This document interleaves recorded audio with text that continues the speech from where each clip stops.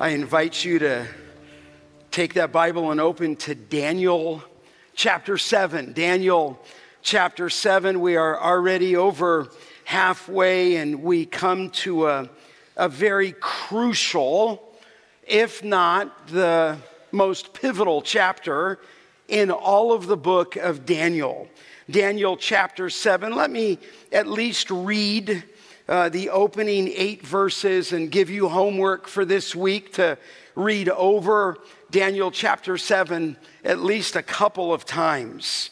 But follow along as I read in Daniel 7, starting at verse 1. In the first year of Belshazzar, king of Babylon, Daniel saw a dream and visions of his head as he lay in his bed. Then he wrote down the dream and told the sum of the matter. Daniel declared, I saw in my vision by night, and behold, 4 winds of heaven were stirring up the great sea, and 4 great beasts came up out of the sea, different from one another. The first was like a lion and had eagle's wings. Then as I looked, its wings were plucked off, and it was lifted up from the ground and made to stand on 2 feet like a man, and the mind of a man was given to it. And behold, another beast, a second one like a bear. It was raised up on one side. It had 3 ribs in its mouth between its teeth, and it was told, arise, devour much flesh. After this I looked, and behold, another like a leopard with 4 wings of a bird on its back, and the beast had 4 heads, and dominion was given to it. After this I saw in the night visions, and behold, a 4th beast, terrifying and dreadful and exceedingly strong. It had great iron teeth. It devoured and broke in pieces and stamped what was left with its feet. It was different from all the beasts that were before it, and it had 10 horns. Let's bow and ask for his grace even today. Father, we love you, and we give you praise to be able to read your word, to be able to study your word, to be able to interpret it, to be able to know the meaning of it. Thank you for that. Father, would you open hearts and eyes, Father, that we might see this glorious picture, frightening but glorious, because of the coming of our Lord and Savior, Jesus Christ. Father, would you give us that wisdom that we need this day to speak to every heart. This we pray in Christ's name. Amen. I mean, there is a man I was reading this week. His name is Rodney Stortz. And in one of his chapters on Daniel, he said, people, and I think this is true, he said, love the book of Daniel, but few venture, he said, into the last 6 chapters. He said, in Sunday school, we learned the stories of Daniel in the lion's den, certainly the handwriting on the wall, and about Daniel's friends thrown into the fiery furnace. But how many classes ventured across the line of chapters 1 through 6 into the mysteries of Daniel 7 through 12? And he went on to say that I would venture to say that most Christians could not tell you what is contained in Daniel chapters 7 through 12. Do you? I thought that's a fair statement. How well do we as a church understand what is contained in 7 through 12? In fact, I would tell you, wouldn't say that it's wrong, a lot of expositors, few of those are left, would go through the opening 6 chapters and then they would be done. Because the first 6 chapters, as you understand, are narrative, and it's Daniel in the lion's den, it's Nebuchadnezzar's dream, it's the great statue, if you will, and all those things. But how many venture beyond that? I would say, beloved, that some people do not study the prophecies of chapters 7 through 12 because most scholars, or at least many scholars, can agree on the interpretation. And if those guys in the Hebrew and the Aramaic can't agree on the interpretation, then I think some would think, why try? But GCV, listen, I want you to put away your fears. And I want you to put away those fears of not understanding because of Daniel 7, verse 16. In fact, you can back up in 15 after he had the dream and the visions is for me in 7:15. Daniel, my spirit within me was anxious, and the visions of my head alarmed me. I approached one of those, it's an angel, who stood there and asked him the truth concerning all this. So he told me and made known to me the interpretation of these things. There you have it. The angel told Daniel about the dreams and the visions. And then Daniel, I want you to know, from verse 15 all the way down through 28, gave you the interpretation of that which we'll speak today. GCV, I would say that the God who writes history, you'll see this in 7, will one day conclude history. History doesn't just go on and on and on and on, and you die and go into the new heavens and earth. Certainly that's the final part, but there is an end of history. And here in Daniel 7, God is in sovereign control, you know I'll say that, over every nation and over every ruler, okay? The God who writes it is going to conclude it. Now, some certainly doubt God's sovereignty today. They see the local, the international conflict. We see it daily. And mothers and fathers and grandparents are concerned for their children, concerned for their grandchildren. What will our world look like? I wrote at the beginning 10 years, but then I rewrote it. And I said, what will it look like in 5 years? In fact, we could probably say, and I could say, we're not sure what it's going to look like in January, and we're certainly not sure in our own humanness what it will look like next November.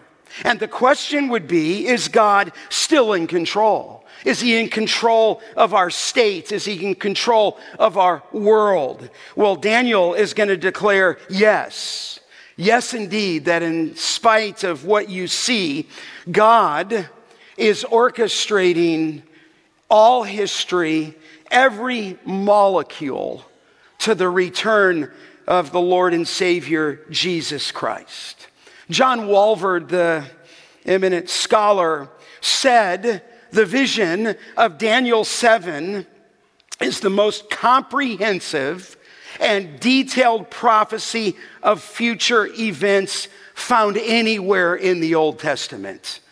I think he's right. You're not going to see a greater chapter in all of Scripture on prophecy than here in Daniel chapter 7. Now, let me just clarify a few things for us as we build the framework here. Daniel chapter 7 through 12 is not consecutive in the way it's packaged, okay? Daniel's vision in 7 through 12 takes place, if you could put this in your mind, at the same period as chapters 5 and 6, okay?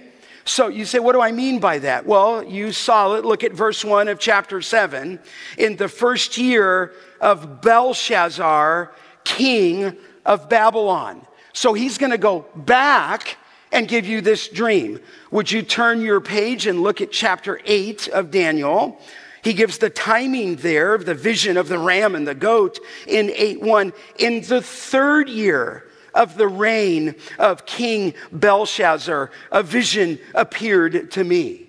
Look again over at chapter 9. He says there, in the first year of Darius, we just finished in chapter 6, the son of Ahasuerus, Okay, go over one more to chapter 10. In the 3rd year of Cyrus, king of Persia, a word was revealed to Daniel.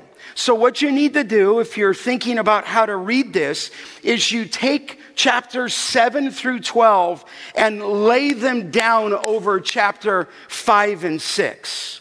The prophetic chapters of 7 through 12 fit into the historical chronology of the narrative in chapters 1 through 6.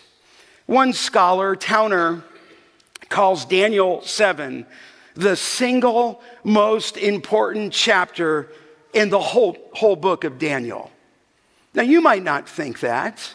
It's okay, that could be argued, but he would say, here's the center point. Here's the high tension. Here's where everything is leading. It's chapter 7. Because chapter 7 will give us a grand overview of human history all the way to the full arrival of the kingdom of God. Listen, I can tell you by Scripture exactly how it's going to end. Because Scripture does. Scripture tells us about the beginning, and Scripture tells us about the end. And this spans, if you will, all of that human history, all the way to the setting up and the arrival of the full arrival of the kingdom of God. Let me see if I can just give you a theme, and I could go longer here, but I won't. You say, what is the theme of this chapter? Look in chapter 7. I'm just giving you one verse. And the kingdom, there's the theme. And the dominion and the greatness of the kingdoms under the whole heaven shall be given to the people of the saints of the Most High. His kingdom shall be an everlasting kingdom, and all dominions will serve and obey him. The theme is the kingdom of God. And in this chapter, God's going to destroy the Antichrist and give to his son an everlasting kingdom for the saints. You say, well, why did Daniel write this? That's very important, okay? Why did he write this?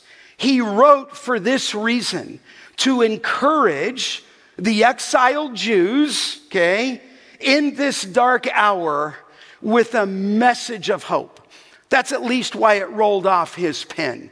We call that the author's intent. He wrote to these people that were right at the end of the 70-year exile, who had maybe lost hope, and he wrote this message of hope.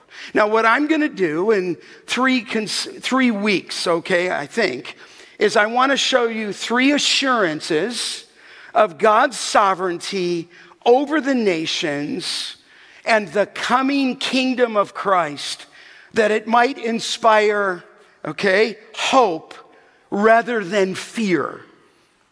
Say, well, you're wanting, no, I'm saying that's where the text is going. The text doesn't want you to be intimidated. The text doesn't want you walking around in fear. In fact, the Scripture gives us every reason to hope as we think about the future. And this is not fluffy theology here. He's writing to a people who had suffered greatly and still are under exile. So 3 assurances, let me unroll them quickly to you. It's the revealing first assurance of his prophetic will over all human kingdoms of the world. That's 1 through 8. Second assurance of God's sovereignty is the revealing of God as judge over the final history of the world. And then the third assurance, the third week, the revealing of God's power and the final tribulation over the Antichrist. He will deal with that person extensively here. So let's dive in, okay? Let's look at the first assurance of God's sovereignty, the revealing of God's prophetic will over all human kingdoms of the world. Here it is. He's going to tell you what's going to happen. Let's pick up the text in verses 1 and 2. In the first year of Belshazzar, king of Babylon, Daniel saw a dream and visions of his head as he lay in his bed. Then he wrote down the dream and he told the sum of the matter.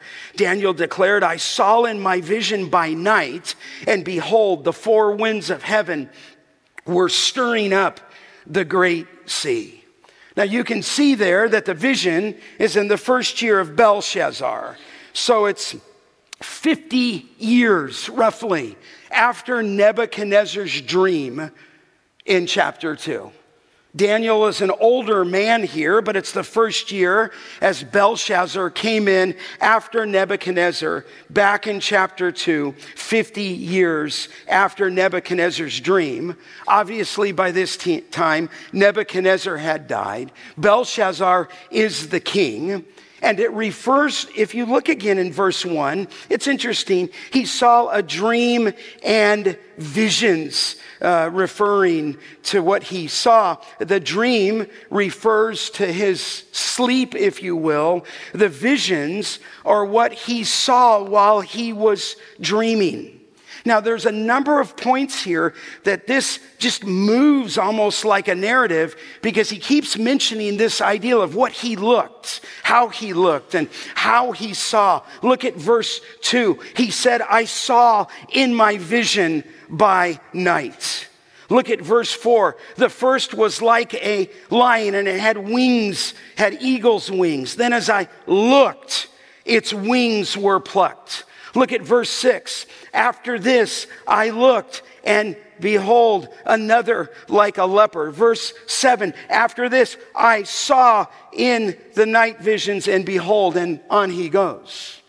So this is very, very descriptive. You say, what did he do with this dream? Well, it says in verse 1 that he wrote it down. Are you not thankful?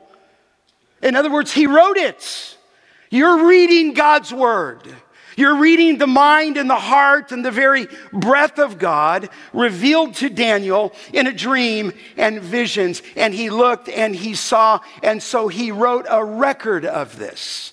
Grace Church of the Valley, you do not need to fear the future. He's going to tell you exactly where it's going, okay? Now, I want you to note something here, and we're just thinking where we've been.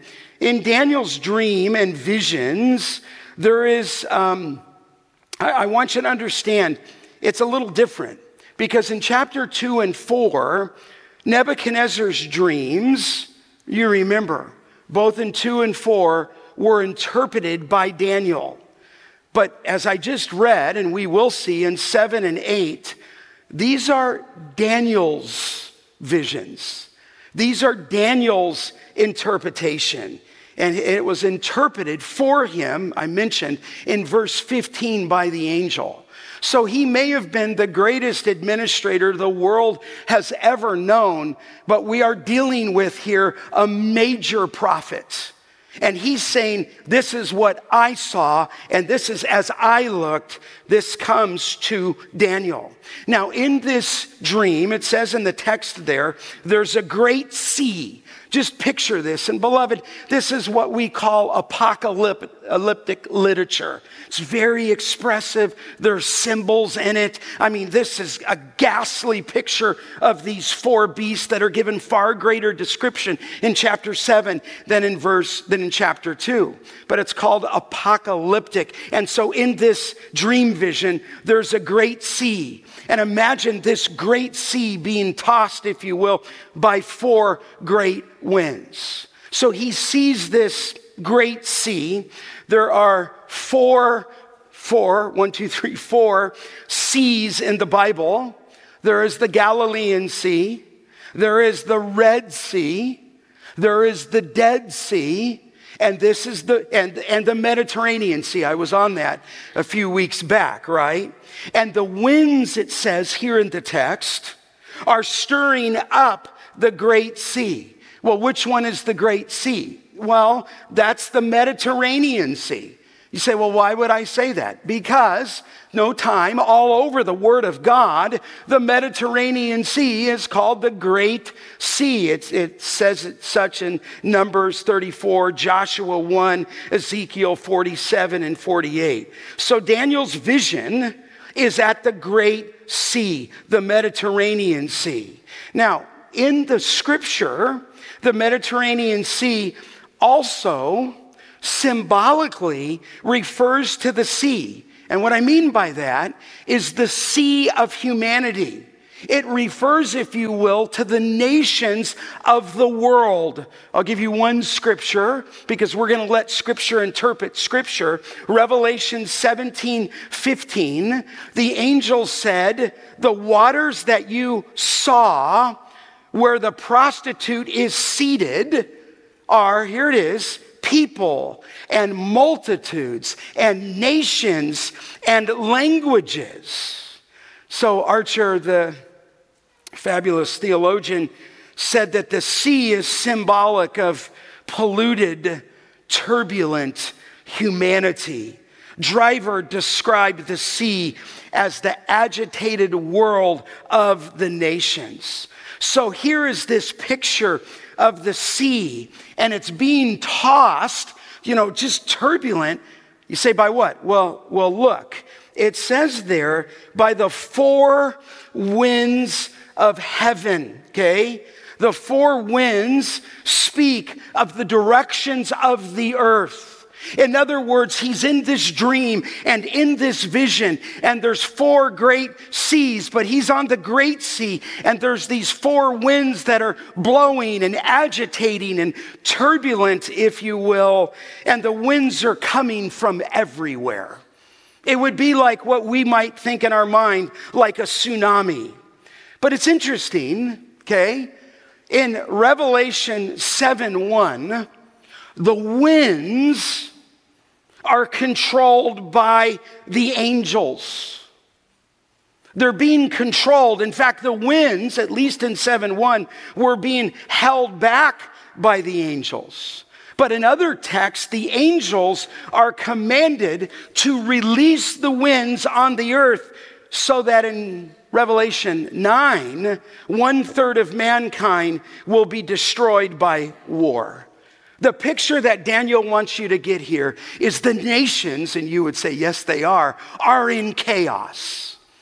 They're just being tossed and driven, if you will. And they are the four winds of God's judgment bursting forth upon the sea of humanity. And these winds, if you will, are being released from all 4 points of the compass upon the ungodly nations of the world. You say, well, what happened? Look at verse 3. He said, what? Picture this. 4 great beasts came up out of the sea, and they're different from one another. So here, you say, what's taking place? We should understand this, okay?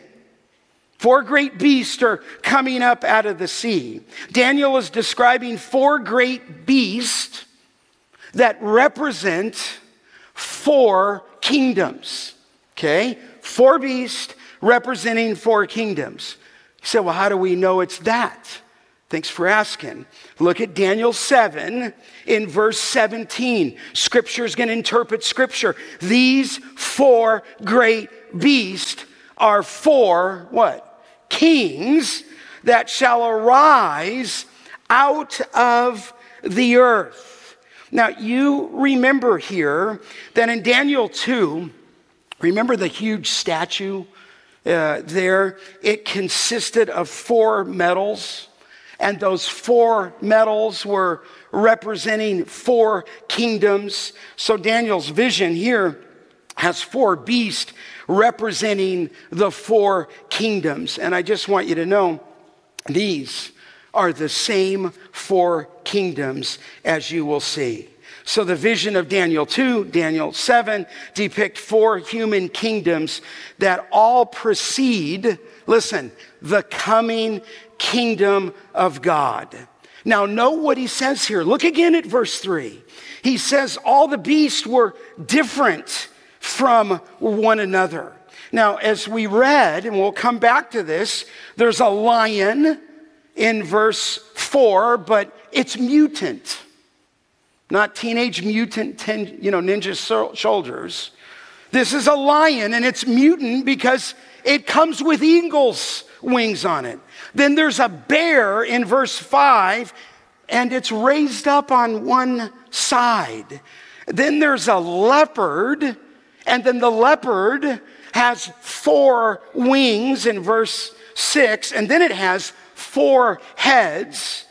And then there is a hideous 4th beast in verse 7. So you got a lion, a bear, it's apocalyptic, a leopard, and then the last one is a hideous beast. So you got 4 winds coming, these winds coming from all corners, coming out of the great sea. Out of the great sea, it's ghastly, come these 4 beasts. 4 nations are arising out of the sea. Now, this is not too beyond our thinking, because in the ancient world, animals were used as symbols of kingdoms, even as they are today. And so each of these beasts represent a chronology of kingdoms that were presented in Daniel 2, and they will be presented in Daniel 7. Now, it says back in 17 that 4 great beasts are 4 kings who shall arise. Say, is it very hard to understand? No, I don't think so. The head of gold was who? Babylon. In the second piece of that statue, there was arms and the chest of silver that represented Medo-Persia. I'll show you that, okay? And that is the bear. The third, at least in the statue, was a belly and thighs of bronze. And that was the empire, the kingdom of Greece, represented by the leopard. And then the fourth, the legs of iron, was who? It was Rome. It was a hideous beast. And I want to make the point here that Rome came in time, but there is something in the language here in Romans 7 that pushes this prophecy of a revived Roman Empire all the way to the end of the world. So let's dive in just briefly, okay?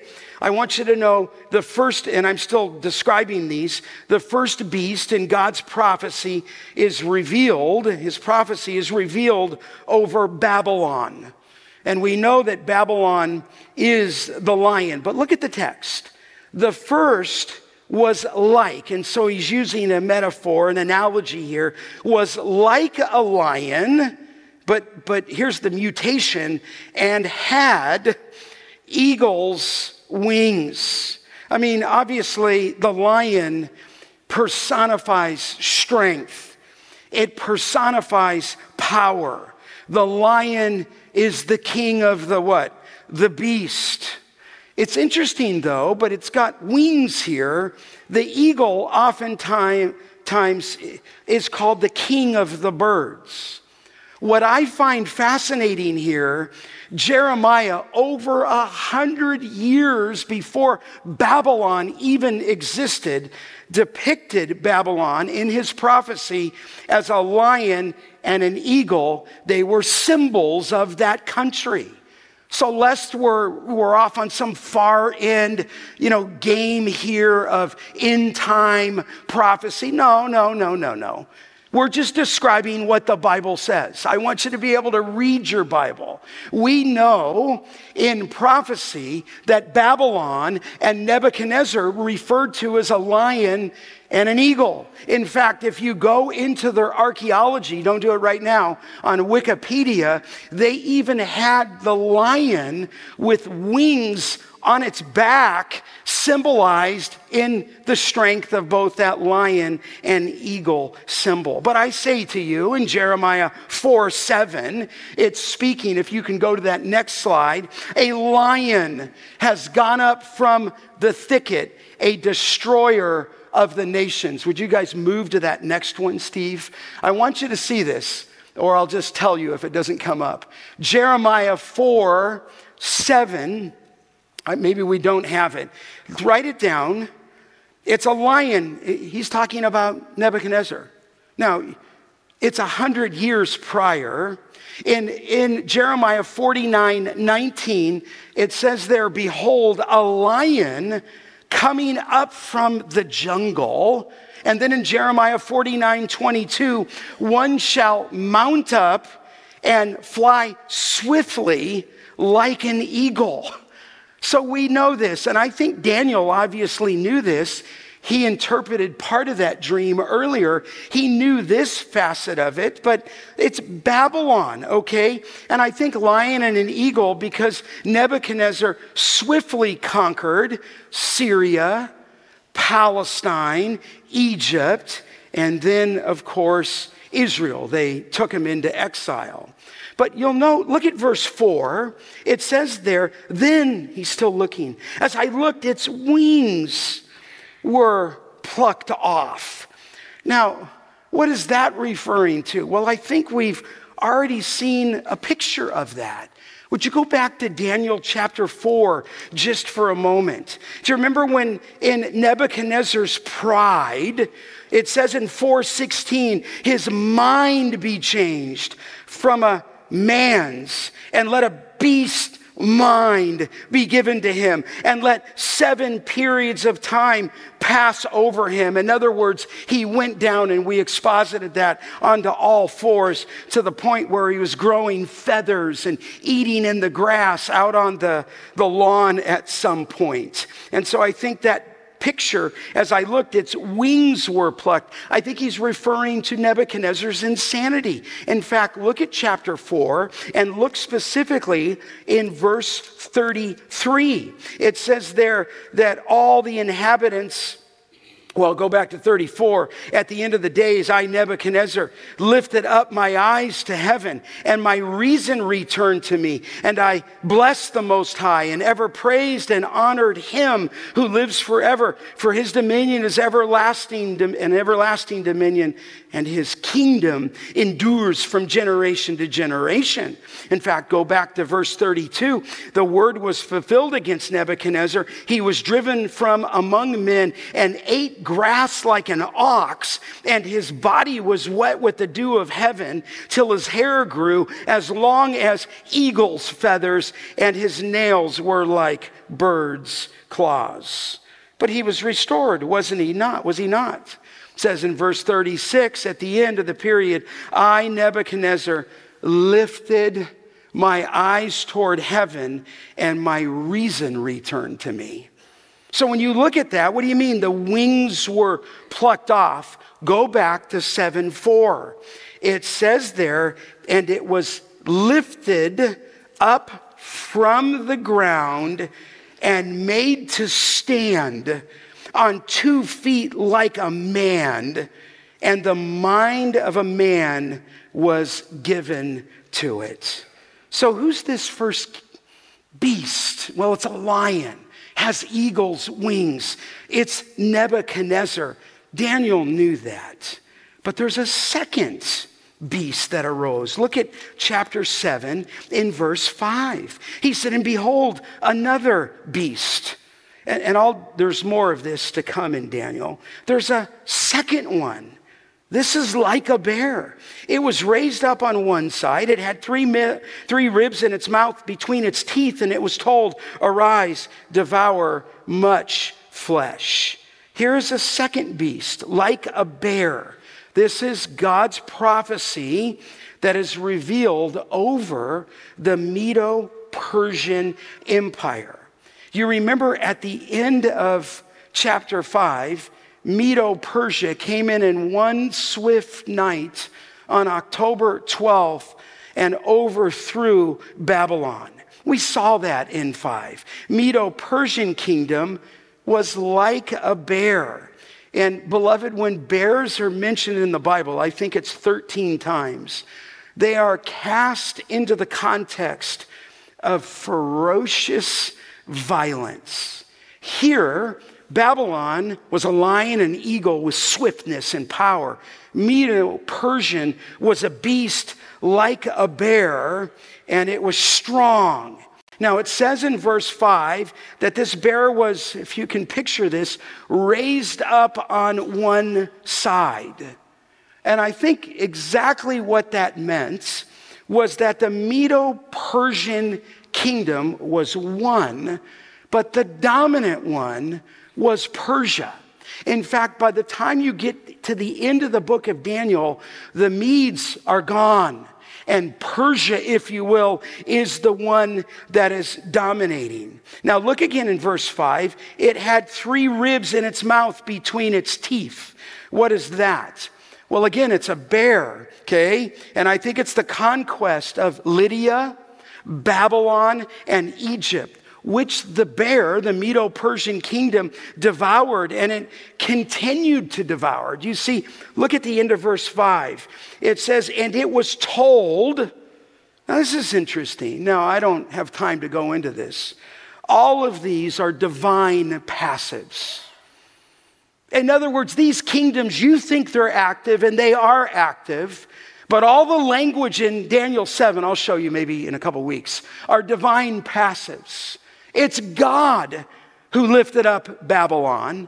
It's God who overthrew Babylon, because that's what he prophesied. It's God who lifted up the Medes and the Persians, and here he told them to arise and eat.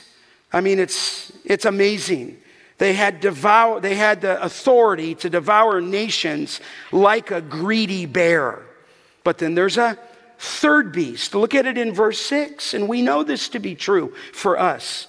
And behold, another beast, I'm in verse 6, and as I looked, and behold, another, like a leopard, with 4 wings of a bird on its back, and the beast had 4 heads, and dominion, here it is again, was given to it. We know that to be God's prophecy revealed over the country of Greece. I was just there a few weeks back in a place of Corfu. But here in history, Greece ruled at one point. Greece at one time was identified as a leopard, an animal that we would know for its speed.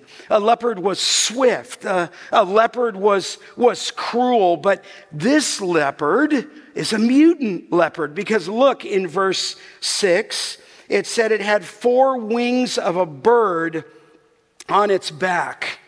I think that perfectly describes Greece. When Greece conquered after the Medo-Persian Empire, it did so with lightning speed. I mentioned this to you back in chapter 2. It was in such speed that it's identified as a leopard, because in 10 years, just 10 years, it conquered from Europe to Africa all the way to India.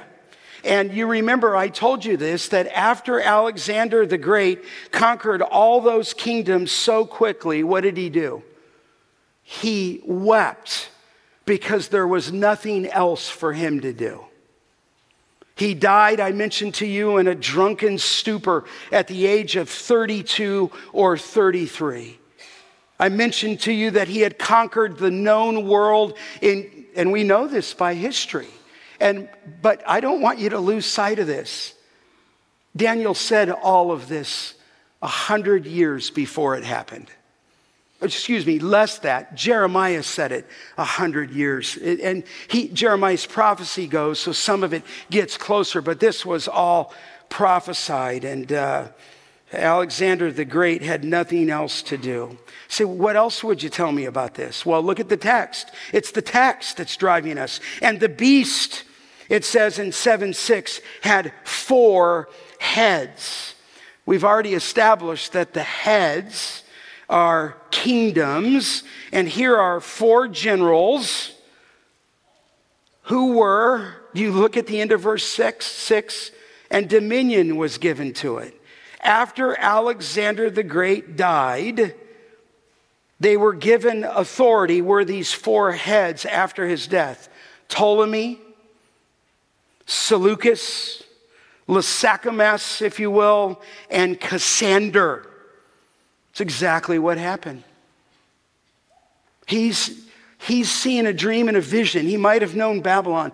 He's telling you about all the histories of the world. You say, well, what happened after Alexander the Great died? This is exactly what happened. 4 heads, 4 generals, if you will. And it says there, divine passive again. Dominion was given to it. Babylon knew that you have been enthroned by God to take the people away. After they were done with 70 years, God brings in Medo-Persian. They ruled. After they thought they were so successful, Alexander the Great comes in and dominion is given to him.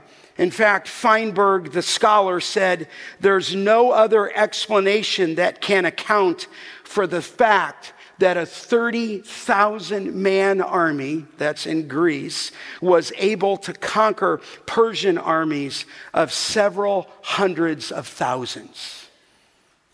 This is unrolling, just as it says. There's a lion, there's a bear, there's a leopard, but there's more. Look at verse 7. The text is pushing this way. And he gives more info here than all of them. And after this, 7:7, I saw in the night visions, and behold, a 4th beast, terrifying and dreadful and exceedingly strong. And it had great iron teeth. It devoured and broke in pieces and stamped what was left with its feet. It was different from all the beasts that were before it, and it had 10 horns. The 4th beast in God's prophecy of these nations that are arising is his prophecy that was revealed over Rome. And we saw that in the legs of iron, partly clay and brittle. But the 4th beast was terrifying. I mean, he possessed, if you will, iron teeth. This particular beast, if you will, crushed and devoured its enemies. This 4th beast is crucial. There's more said than any of the previous 3. In fact, look at the text again in verse 7. It even says the 4th beast at the end of 7 was different from all the beasts that were before it. That's very interesting. In other words, it broke in pieces. It stamped what was left under its feet. It says in Daniel 2:40 that there shall be a 4th kingdom. Here's what the interpretation was. Strong as iron, because iron breaks to pieces, shatters all things. Like iron that crushes, it shall break and it shall crush all these. Beloved, we know this looking back from history, that the Roman legions raged across the known world and crushed them under what they called the Iron Boot, forcing regions in Asia and in Africa and in Europe to bow the knee to Caesar and to Rome. Now, what's interesting, did you catch this? There's no animal associated with the beast. And here's what Montgomery, the eminent scholar, said. He said, because it defies zoological categories. In other words, he couldn't describe it, Daniel, in what he saw. So hideous, so wicked, so evil, so powerful, so destructive. It's not a bear, it's not a lion, it's not a leopard. There's nothing said. But if I do want you to note, I don't think this will come up. I'll read it to you. Read it on your own. Revelation 13:2. Have you ever caught this at the end of the world? The beast, John talking. Is it there? This is a different one. It says, the beast that I saw, listen, just was like a leopard. Its feet were like a bear, and the mouth was like a lion's mouth. And to it, the dragon gave his power and his throne and great authority to it. So at least at the end of the world, as the Antichrist begins to emerge, Revelation 13:2 puts all of the previous 3 beasts inside this one. And then you'll note, look down at 7:7, it says there at the end, and it had 10 horns. Now you say, well, what are the 10 horns? It's again, mutant. It's not even an animal, but there's 10 kingdoms that are coming, and they had 10 horns. Who and what is that? Well, the horns are like heads, and they symbolize kings and kingdoms. In fact, if you look in Daniel 7, verse 24, where it says there, as for the 10 horns, out of this kingdom, 10 kings. So we're just interpreting Scripture with Scripture shall arise, and another in 24 shall arise after them, and he shall be different from the former ones. And it says he shall put down 3 kings. Okay? Now, who are these 10 horns?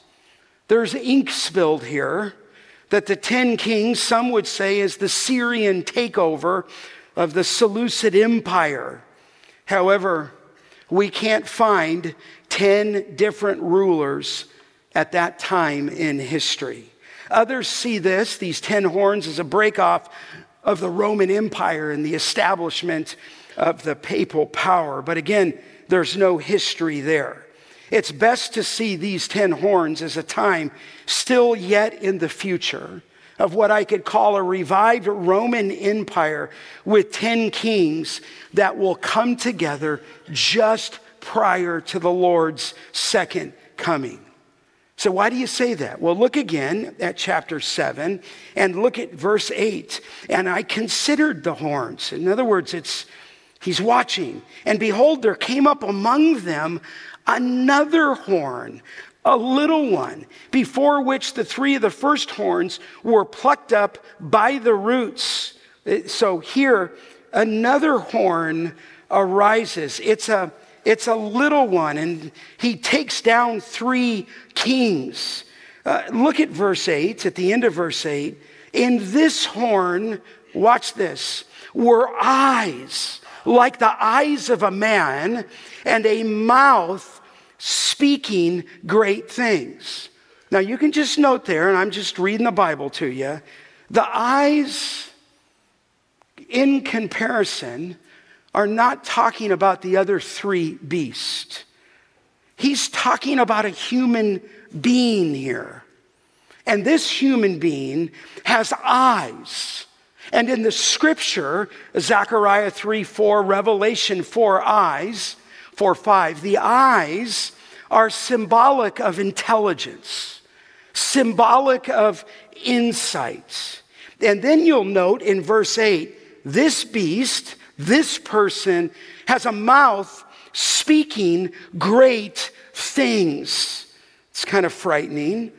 You say, can you tell me more about that? Yeah, just for a second. Look at verse 11, same chapter. I looked, then because of the sound of the great words that the horn was speaking, look down in verse 20, and about 10 horns were on its head, and the other horn that came up, and before which the 3 of them fell, the horn that had eyes and a mouth that spoke of great things, and that seemed greater than its companions. Look at verse 25, okay? And as it says there, he shall speak, we're still talking about the little horn, words against the Most High, and he shall wear out the saints of the Most High. Daniel predicts in a revived Roman Empire. We don't believe all of that took place in Rome. That there will arise at the end of the age a little horn.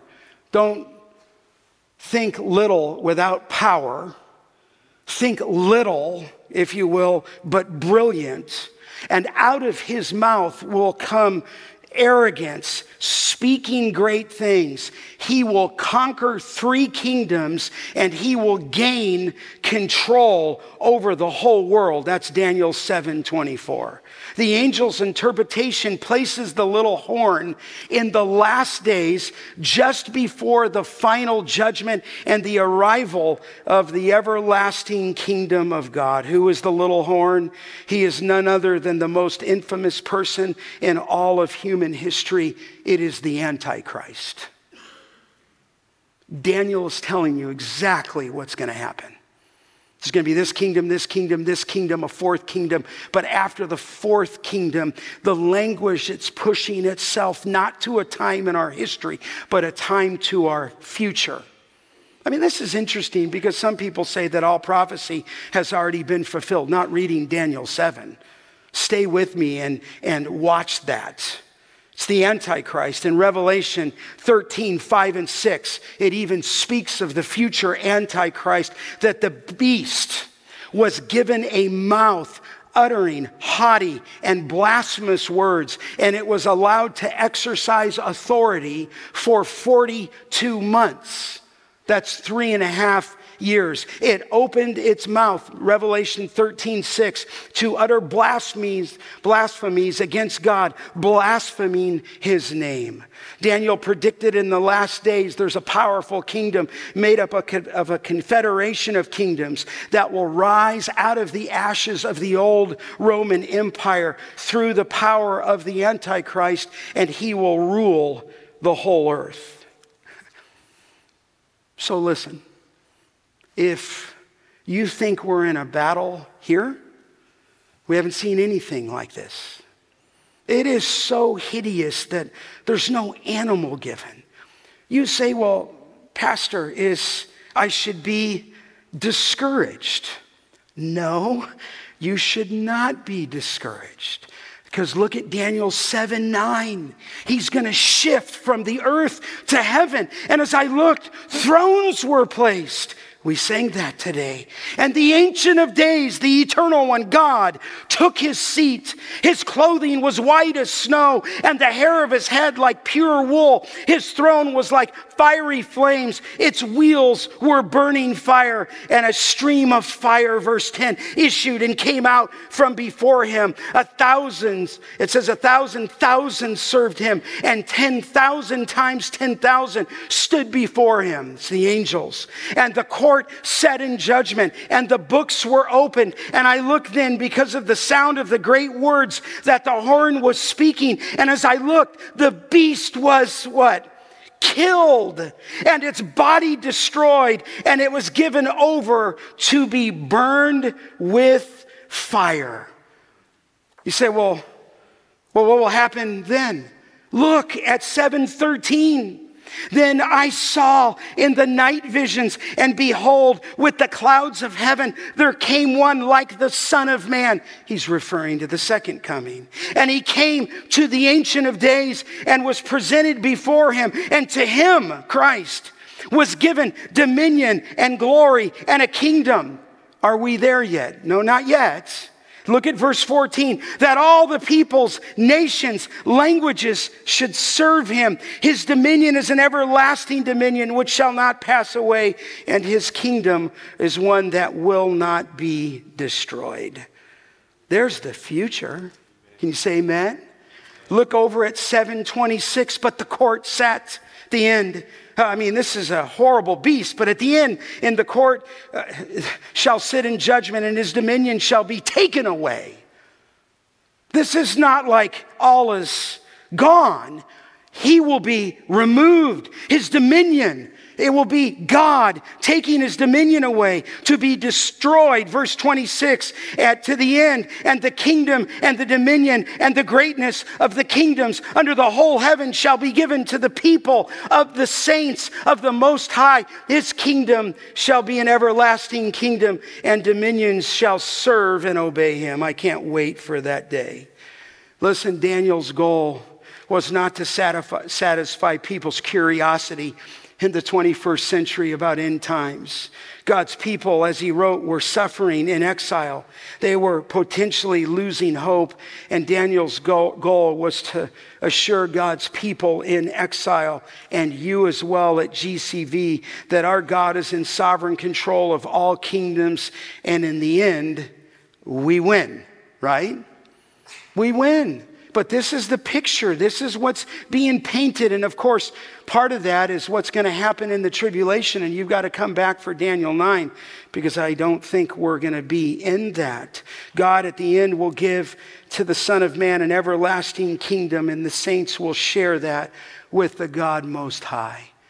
Listen, it's hard news, but I'm encouraged. He's in total control over all history. He will prevail over every kingdom, every ruler, every government, every political leader. The local and the international scene is chaotic, yes, but all history finds its meaning, if you will, in relation to the second coming and his kingdom that is ruled by Jesus Christ.